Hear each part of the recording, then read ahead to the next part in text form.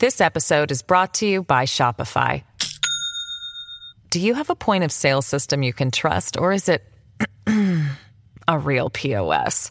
You need Shopify for retail. From accepting payments to managing inventory, Shopify POS has everything you need to sell in person. Go to shopify.com/system, all lowercase, to take your retail business to the next level today. That's shopify.com/system. Hello, everybody. This is Marshall Poe. I'm the editor of the New Books Network. NBN listeners like to read books and buy them. So we thought we'd tell you that right now, our friends at Princeton University Press are having a remarkable site-wide sale. You can get 50% off books, including ebooks and audiobooks, with the code 50, F-I-F-T-Y, at checkout until May 31. You can save some real money on Princeton University Press books. I encourage you to go there and check it out. Hello, and welcome to New Books in Political Science, a podcast on the New Books Network. I'm Susan Lee Bell at St. Joseph's University, and today I welcome Leah Stokes, Assistant Professor of Political Science at the University of California, Santa Barbara, to discuss her fascinating and timely new book, Short-Circuiting Policy, Oxford University Press, 2020. The book analyzes policymaking in Texas, Kansas, Arizona, and Ohio to understand the dynamics of clean energy policy. Short-circuiting policy urges political scientists to refocus on interest groups and the manner in which they prevent or reverse clean energy policies. Her case studies reveal the particular conditions and mechanisms through which interest groups short-circuit policy by undermining policy feedback. Welcome to New Books in Political Science, Leah. Oh, thank you so much for having me on, Susan. So before we dive into the argument of the book, I want to ask you some questions about how you came to write on this project and the kind of tools that you needed. This is a book that is wide-ranging. It's political science, but it's also science. So tell me a little bit about how you came to write this book. Yeah, so I have been very interested in climate change as an issue for the last 15 years. And I went to graduate school in my PhD to try to understand the climate crisis in more detail. And what I discovered is what a lot of people discover, which is that a lot of the barriers to acting on the climate crisis are political. And so I set out to understand the politics of clean energy. And the book was really in many ways inspired by one of my late advisors named Judy Laser, who was a very important political scientist working on environmental policy, who similarly kind of bridged disciplines because political science hasn't had as much of a focus on the environment in the past. So I really learned a lot from her in-depth research about federal policy and how conservatives have worked to roll back environmental laws like the Clean Air Act and the Endangered Species Act. She wrote a book called Open for Business, and that was a really important book in my own thinking about my project. Why do you think political scientists have shied away from the environment? I think that understanding the climate crisis or mercury pollution or plastic pollution or a lot of the topics that I focus on in my research, it requires a technical understanding of the issues as well as the typical things we need to know in political science. And while there's been a big move in our discipline to become more technical in the methods that we use, there hasn't really been the same movement to understand technical policy areas. And of course, healthcare is a very difficult and technical area. So would be understanding Social Security. Lots of policy areas are things that people need to study for quite a while to even understand them. And I don't think that there's a lot of emphasis in our discipline on having substantive knowledge. But I think that is changing, and I do see a growing interest in climate change within political science. I was struck in your acknowledgments, the extent to which you were taking classes in multiple departments outside of political science. And it's very clear in the book that you not only bring that knowledge, but you are an excellent translator for political scientists who you do not need for the audience to understand the science because you do such a good job of explaining it. Oh, that's so nice of you to say, Susan. I really appreciate that. That was one of the goals of the book. You know, it's hard to write a book that's sort of a translation book that bridges a lot of areas. So I wanted people who understand the science of climate change to be able to pick it up and think about the politics and the institutional barriers. And then I wanted people who were really steeped in American politics to pick it up and get a primer on climate change and the energy system. And so that translational role is a really key goal for the book. And it's really encouraging to hear that I have mostly succeeded. Well, from this reader, you definitely succeeded. You open the book with a puzzle. Texas adopted an innovative clean energy law in 1999. The law was implemented well and led to rapid increase in clean energy, moving the state from 1 to 12% in renewables in a decade. George W. Bush claimed the law, the result of his success as he was running for the presidency. And the hope was that new interest groups that were benefiting from the policy would ally with environmentalists. But even though wind energy was successful, renewable energy policy in Texas didn't succeed. And you say that the policies were short-circuited. I wondered if you could explain that term as you tell us a little bit more about what happened in Texas. So, a lot of people, including within our discipline, have studied the Texas case of clean energy. This is something that Barry Rabe has studied in his work, as well as David Kaniski and Stephen Solbacher. So, it's actually a pretty well-known case, especially for climate policy and clean energy policy, which is not very dominant in political science. But a lot of political scientists have gone in and done the hard work of trying to understand the Texas case.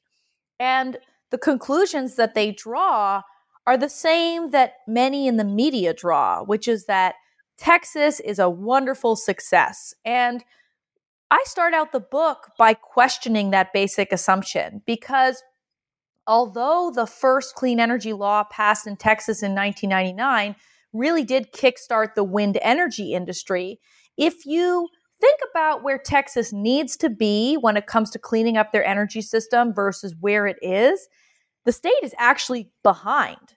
And when you dig into what happened next, specifically what happened to the solar energy policy that was passed on the heels of that wind energy law, well, the fact is that that policy was never implemented. And it was resisted very heavily by fossil fuel companies and to a lesser extent in the Texas case by utilities. And so even though we got laws on the books that were supposed to kickstart solar in Texas, they never actually got implemented.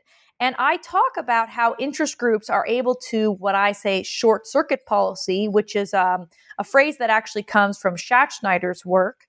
And they're able to do it in a number of ways. But the point is that even if you get a little bit of policy that's supposed to kickstart a feedback process where basically interest groups become more powerful and they're able to then pass new policies that then amplify their power even more. So you have this iterative relationship between politics and policy, that does not necessarily play out. And that when you have political actors that are incumbents, they don't just lay down and die. And they may not allow new interest groups to lock in policy over time. You argue that ambiguity plays a central role in policy change, and you name this mechanism the fog of enactment, this gap between actors' expectations and the policy's actual outcome. I was wondering if you could say a little bit more about what you mean by fog of enactment and, again, the role it plays in these case studies. Yeah, so what I kept finding again and again in my research was that people didn't necessarily know what they were agreeing to when they passed a law. And that idea has been emphasized before in political science and public policy research. If you go back to the work of John Kingdon, if you go back to Deborah Stone's work, they talk a lot about ambiguity and uncertainty and how politicians, their staff, and even interest groups don't necessarily know what the law is going to do. And so I developed that idea extensively in the book. And as you say, I have a concept called the fog of enactment. And what I basically argue is that a lot of the times, especially when you have a new kind of policy, you're working in a technical area like the energy system, you have policies interacting across scales of government. You have innovation going on in the background in that technology. It's really hard for actors to know what will happen. And I tried to validate some of that theory by doing a survey with both legislators and their staff across the states. So I fielded a survey with state legislators and their staff. And what I found overwhelmingly is that these politicians and their staff do not know what policies are likely to do. And you see the same thing playing out at the federal level. If you look at, for example, the Trump tax cuts, that law was initially, when the first bill was passed, I believe, in the House, nobody really knew what it meant. And they realized, some of the interest groups, after they'd passed the first version of the bill, that it was actually going to increase the corporate tax rate when it was intended to decrease it. And so they had to go back to the chamber and pass a new version of the bill. And when they were doing these last minute votes, people were literally looking at the margins of the bill for what the text meant. And these bills were like hundreds of pages long. There were major reforms. And you actually see some examples of politicians, I talk about Nancy Pelosi in the book, literally pointing to the fact that it's hard for the public to understand what's going on with legislation, but also interest groups and their staff. And so that has consequences for policy feedback and for interest groups, because sometimes one interest group can be more knowledgeable about what a law is likely to do than another one. And they can kind of use that ambiguity as a weapon to gain advantage in the legislative process. No, I think that the book is so interesting, isn't it? It's making sort of two arguments at the same time. One very specific to this policy, but more about policy in general. And another argument, I guess, about political science, because it seems to me that you're urging political science to take a step back, to look at Schattscheider and Kingdon, to pay more attention to interest groups than political science has tended towards in recent years. Yes, that's definitely true. I think that there has been a resurgence of research on interest groups, and some of the most exciting work that I see out there is coming from studies of interest groups. There was a consensus in the mid-2000s that things like campaign contributions and lobbying didn't really matter, because when people ran regressions, they couldn't find a correlation between roll call votes and campaign contributions from interest groups. And new work, I think, by David Brockman, Josh Calla, my co-authors, Alex Hurdle-Fernandez and Matto Mildenberger, as well as the giants in our field in this area, people like Theda Skocpol, Paul Pearson, and Jacob Hacker. All of these, and I should also say Jake Grumbach, all of these people are starting to show the ways that interest groups do affect American politics. And I think the conventional wisdom that our discipline holds, that interest groups don't really matter that much, first of all, that isn't really supported by what the media tends to say, what politicians tend to say, what the public tends to say.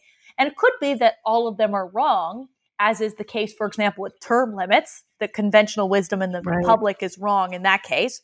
But I don't think that's the case for interest groups. I think that, for example, what Elizabeth Warren has said in her campaign for the nomination about the sort of corruption, as she talks about it, what she's really pointing to is the ways that interest groups have captured the American political system and all the consequences that has for things like inequality, but also, in my case, for the climate crisis.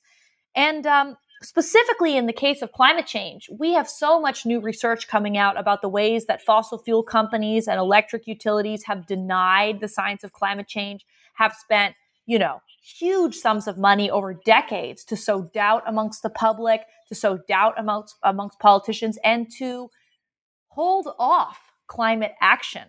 So I try to build on that work in my book and just show how powerful these fossil fuel companies and electric utilities are in terms of capturing the legislative system and not just doing climate denial, but also climate delay, where they slow down the progress on clean energy that is happening at the state level. I think one of the highlights of the book is the way in which you carefully demonstrate how implementation is part of the policy feedback, that ambiguity shrinks after implementation. Actors learn, they update their beliefs, and that makes them more powerful in when other forms of clean energy are suggested. And I think you do a really great job describing this mechanism through which the interest groups try to not just drive policy change beforehand, but also after implementation. Yeah, I really built on the work of Jacob Hacker and Paul Pierson their idea of organized combat. And when I was reading the policy feedback literature, when I was sort of early on in this project, what I noticed is a kind of under-theorization of the role of implementation, that there's a lot of focus on policy design, that if we just get the policy designed right in the legislative process, that it will kickstart a new political dynamic and lock itself in over time.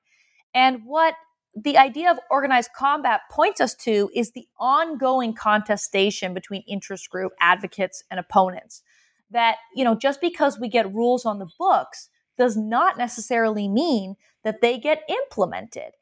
You can see this all over the place with environmental policy. In fact, before I went back to do my PhD, I worked in the Parliament of Canada for some members of Parliament who were on environment committees. And for example, with the Species at Risk Act, which is very similar to the Endangered Species Act, we would have witnesses come into the committee and they would basically talk about how the law was not being followed, the law was not being implemented. And you see that, for example, with the Clean Air Act in the United States. The endangerment finding, which was a legal ruling, required the Environmental Protection Agency to regulate carbon dioxide as a pollutant. And if memory serves, that was back in 2009 that case was decided between Massachusetts and EPA. And yet, it took a decade more to, first, the Obama administration tried to pass one version of the policy. They didn't get all the way through the regulations. Then the Trump administration took office and they basically rolled it back. And another one of my favorite examples of this is the mercury rule. In 1990, there was an amendment passed to the Clean Air Act, a very important one. It set up nitrous oxide and sulfur dioxide trading, which is sort of where the cap and trade idea for carbon comes from. And it also set limits on mercury pollution, which comes from, in part, combusting coal. And that law was not finalized until, I believe, 2013. So we're talking about decades that went by between the enactment of that policy and its effective implementation. And part of what happened is that it got caught up in the courts. And so that is a way that interest groups slow down the policy feedback process, in addition to just resisting the implementations of laws in the bureaucracy by going to commissions and regulatory bodies and saying, oh, no, it shouldn't be interpreted that way, or, oh, let's water down the way that we write the regulations. And so I think that we need to pay so much more attention, not just to enactment, but to implementation, to really understand the power that interest groups have over policymaking in this country. And in the specific case of the environment and climate change, your charts are emphasizing that speed here matters, not that it doesn't matter in other policy. It obviously has serious effects when we delay implementation of other social policy, economic policy. But your point here is that if there is a window for reversing course, if there is a window for serious change, this kind of delayed implementation has even more of an effect in climate policy and in clean energy policy than in other policy.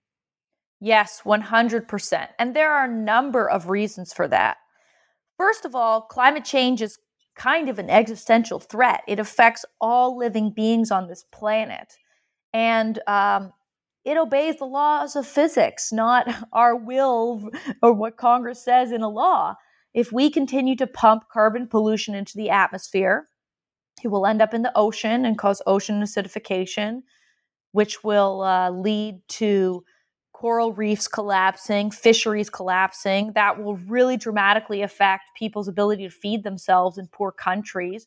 And we may start to see large-scale migrations of people. In fact, what a lot of people don't understand is that the crisis, if we want to call it, at the southern border in the United States is in part linked to climate change, because many people in Central America have been dealing with more extreme droughts, have been struggling to make their livelihood because of instability in farming. And they're coming to the United States in part to try to flee from that climate disaster. So the impacts that we see in both the natural system and the human system are accelerating. And then the other issue with not acting on climate change is that the planning decisions for the energy sector are really long. So if we don't get these laws in place for decades, which is what I talk about in the book, then utilities keep doing what they've always done. They keep building fossil fuel infrastructure. So if you look at, for example, Arizona Public Service, one of the utilities I talk a lot about in the book, they even today put forward plans that have lots of new natural gas infrastructure. And if that is built rather than renewable energy, that will operate for up to 40 years or more. And if it doesn't operate for 40 years or more, then we have to bail out those plants basically by paying back that stupid investment that those utilities made. So the decisions that get made today have long-term implications, not just for carbon pollution, but for fiscal balances in the states. Because what happened was with coal plants, a lot of these coal plants started to come up for retirement. And things like the Mercury Rule, which I talked about when it finally got finalized, and I believe it might have been 2011, not 2013. But when that finally got finalized, these utilities were faced with a choice. They could either shut down their plants, or they could pour a bunch of debt into the plants to retrofit them so that they could keep operating. And a number of utilities made that decision. And we can see the consequences of that decision in Ohio, for example, where we just in 2019 saw a massive bailout of coal plants, where ratepayer money was not going towards building the clean energy future. It was going towards keeping coal plants open until their 80th birthday. So those long planning horizons and the massive amounts of money that goes into these projects, and the fact that those companies are often made whole even if they make bad financial investments, means that the decisions that we make today have very long-term implications for a lot of the things: a stable climate, fiscal balance in state houses, local air pollution, especially in Black and brown communities. So we have to get these decisions right, and we cannot allow utilities and fossil fuel companies to delay any longer. This episode is brought to you by Shopify. Do you have a point of sale system you can trust, or is it a real POS? You need Shopify for retail. From accepting payments to managing inventory, Shopify POS has everything you need to sell in person. Go to shopify.com/system, all lowercase, to take your retail business to the next level today. That's shopify.com/system. As you look at this, and you have very complicated but yet clear views on this in the book. First of all, you believe there's a role for nuclear energy, and you highlight the problems with closing plants prematurely. I'd like you to talk just a little bit about that, about the role of nuclear. And also, if you would clarify for listeners the extent to which states are making their own policy, or the national government is either encouraging them in particular directions or directly having an impact on the kind of infrastructure that we have as a nation. Well, nuclear is a very interesting example of that state-federal interaction, actually, because many nuclear plants are facing closure today not because they're not safe to continue operating, but because we do not have a price on carbon pollution. And in the last 2 decades, rather than cleaning up our electricity system, we've seen a massive boom in fracking, which has brought on an enormous quantity of very cheap natural gas. And that cheap natural gas in many markets is flooding that market and suppressing the price of electricity. And that is causing nuclear plants to struggle to compete. Mm-hmm. And so in order to keep nuclear plants operating, if they're safe, you need the state government to basically approve through these public utility commissions additional payments for that nuclear energy, because we don't have a price on carbon. We have never penalized fossil fuels like fossil gas and coal, and therefore renewables and nuclear have a harder time competing. But there's also a really key federal jurisdiction for nuclear energy, and that comes through the Nuclear Regulatory Commission, which is the federal body that licenses nuclear plants and also gives them license renewals, allows them to stay open longer. And so you need both the state government to financially support these big projects, as well as the federal government to relicense them if we're going to keep them open. And my own views on nuclear changed over the course of writing this book. When I started this project, I did not support nuclear. I was very influenced by a Buddhist writer named Joanna Macy, who talked a lot about nuclear waste. And I came out of the environmental movement, which has a very strong tradition of anti-nuclear action. But I was very influenced by a friend of mine named Jesse Jenkins at MIT. We were grad students together. And what I came to understand is that 55% of the carbon-free electricity in this country today is from nuclear. And when you look at places that have shut down their nuclear plants, that's like Germany, Vermont, California, what happens is that natural gas, which is a fossil fuel, often increases and fills that gap more than renewable energy does. So that means that you can be looking at an increase in the carbon intensity of the electricity system. And we are facing a lot of closures in the coming decades. And that's also a time period where we're going to have to ramp up renewable energy like never before. I've done a lot of work in the book and also in sort of public during the Democratic primary to try to understand what is the pace that we actually need to move. And we're talking about increasing the deployment rate of renewables by at least a factor of 10. And it gets even bigger if you want to do it by, let's say, 2030 or 2035, and if you want to simultaneously clean up the transportation sector, because what that means is that you have to have electric vehicles that are running off of the electricity system. Right. So the pace and scale of this problem are enormous. And I have studied in previous work anti-wind backlash from a very fast deployment of wind energy in Ontario, Canada. And I really worry about moving that fast on renewables and making sure that we keep that social license to put these projects in people's backyards. So that is why I feel that keeping safe nuclear plants open as long as we can is really important. And I will say that a lot of environmentalists now share that view. I want to ask you a question about the presidential candidates and their approach to climate change.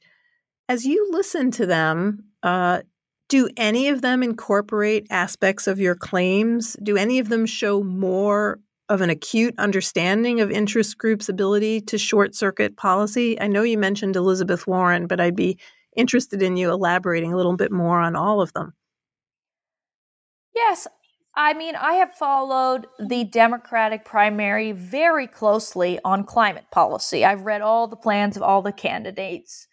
And I would say that the gold standard is Jay Inslee. When he was running for president, he put out 200 pages of plans on climate.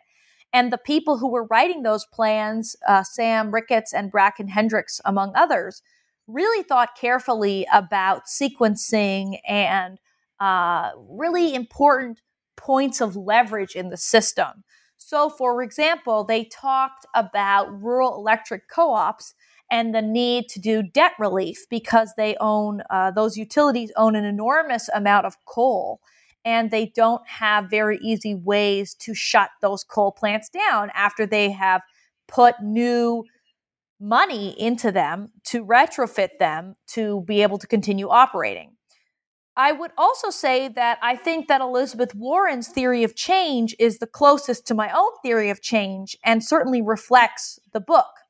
Because as I mentioned, she is very clear that the fossil fuel industry has a stranglehold over our political system and that we have to break the oversized influence of interest groups. Now, she does not just talk about that in terms of climate policy. She talks about that for a lot of different policies.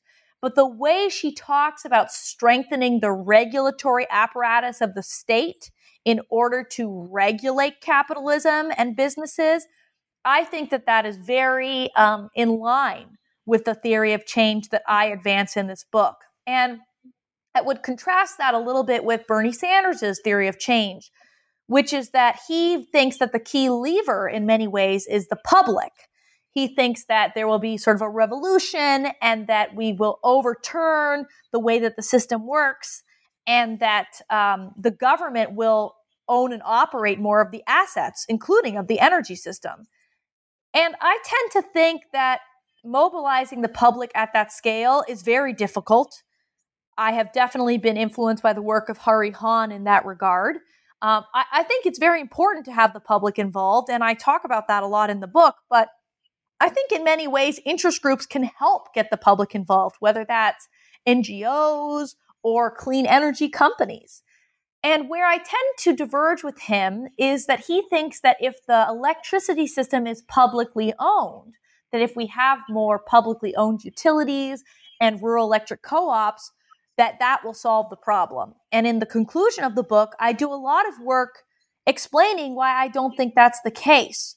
Because it turns out we have publicly owned utilities and rural electric co-ops in this country for various historical reasons. And I spent a lot of time in the last couple of months writing the book, digging into whether or not these utilities are any cleaner. Because if the theory is we get things to be publicly owned and then they do what the public wants, namely have more clean electricity, then we need to actually show empirically that that is the case. And actually, that is not the case when you look at the data. Publicly owned utilities and rural electric co-ops are not cleaner than privately owned utilities.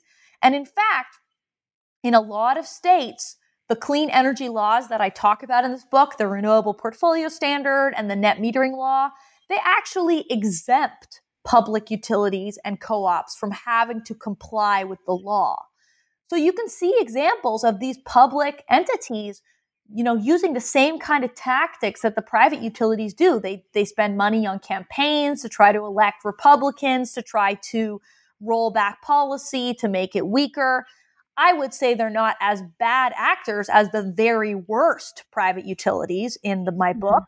But there are also many private utilities, or at least a handful, who are trying to decarbonize, the classic example being Xcel Energy in Colorado. So all of which is to say, I don't think that ownership structure is the key variable to the clean energy future that we need. And Bernie Sanders has really argued that. And he has also argued very much against nuclear. And for all the reasons I outlined previously, I don't agree with that position. So while I think that he is really a great advocate for climate action, he speaks very powerfully, and I appreciate how much he has made this a centerpiece of his campaign, I tend to disagree with him on a few of the details. And what about Biden, and what about the Obama administration overall in terms of how they handled it? Do you look back with any sort of fondness on some of that, or do you look back critically on that time? It is difficult to understand the Obama administration, not because I don't think Obama personally cares about climate change, But because what he was able to do and what he was able to lock in per this policy feedback point that I make in the book was kind of minor. There were a lot of policies that were supposed to be sticky, whether that's the Clean Power Plan or the regulations for cars. And we have seen that the Trump administration has managed to roll them back, which speaks to the contingent nature of policy feedback that I talk a lot about in my book. In addition, the Obama administration presided over a massive increase in fossil fuel extraction through fracking, which is not just about natural gas, but actually a lot about oil. And I don't think we can just lay that at the feet of the Obama administration, but I think it creates a kind of mixed legacy.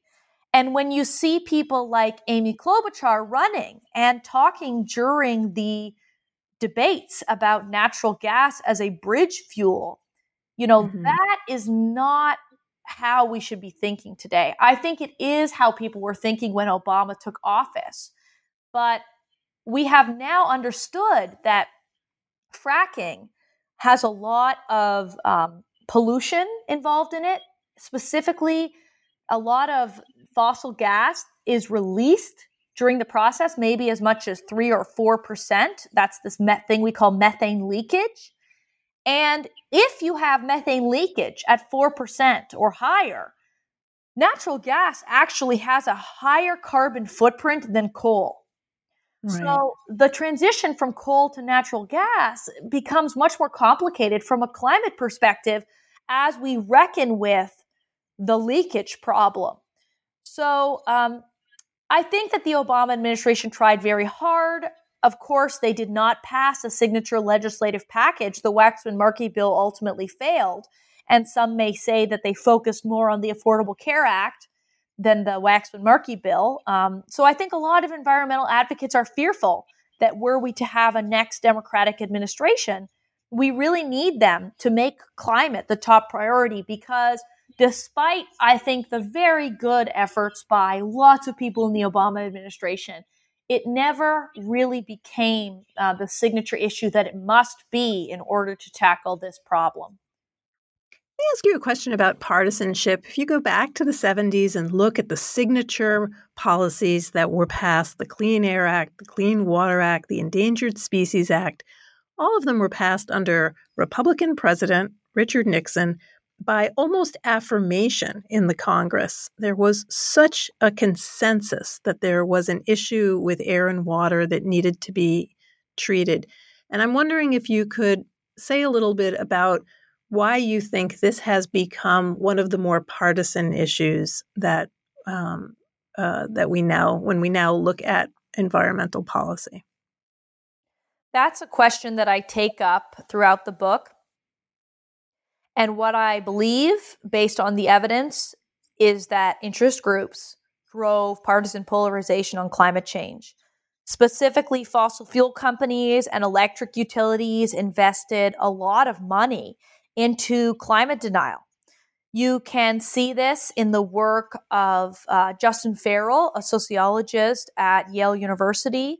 He has shown that the reports that these fossil fuel companies wrote denying climate change ended up in the speeches that our presidents made, as well as in the news media. And it certainly has permeated the thinking of many Republican politicians.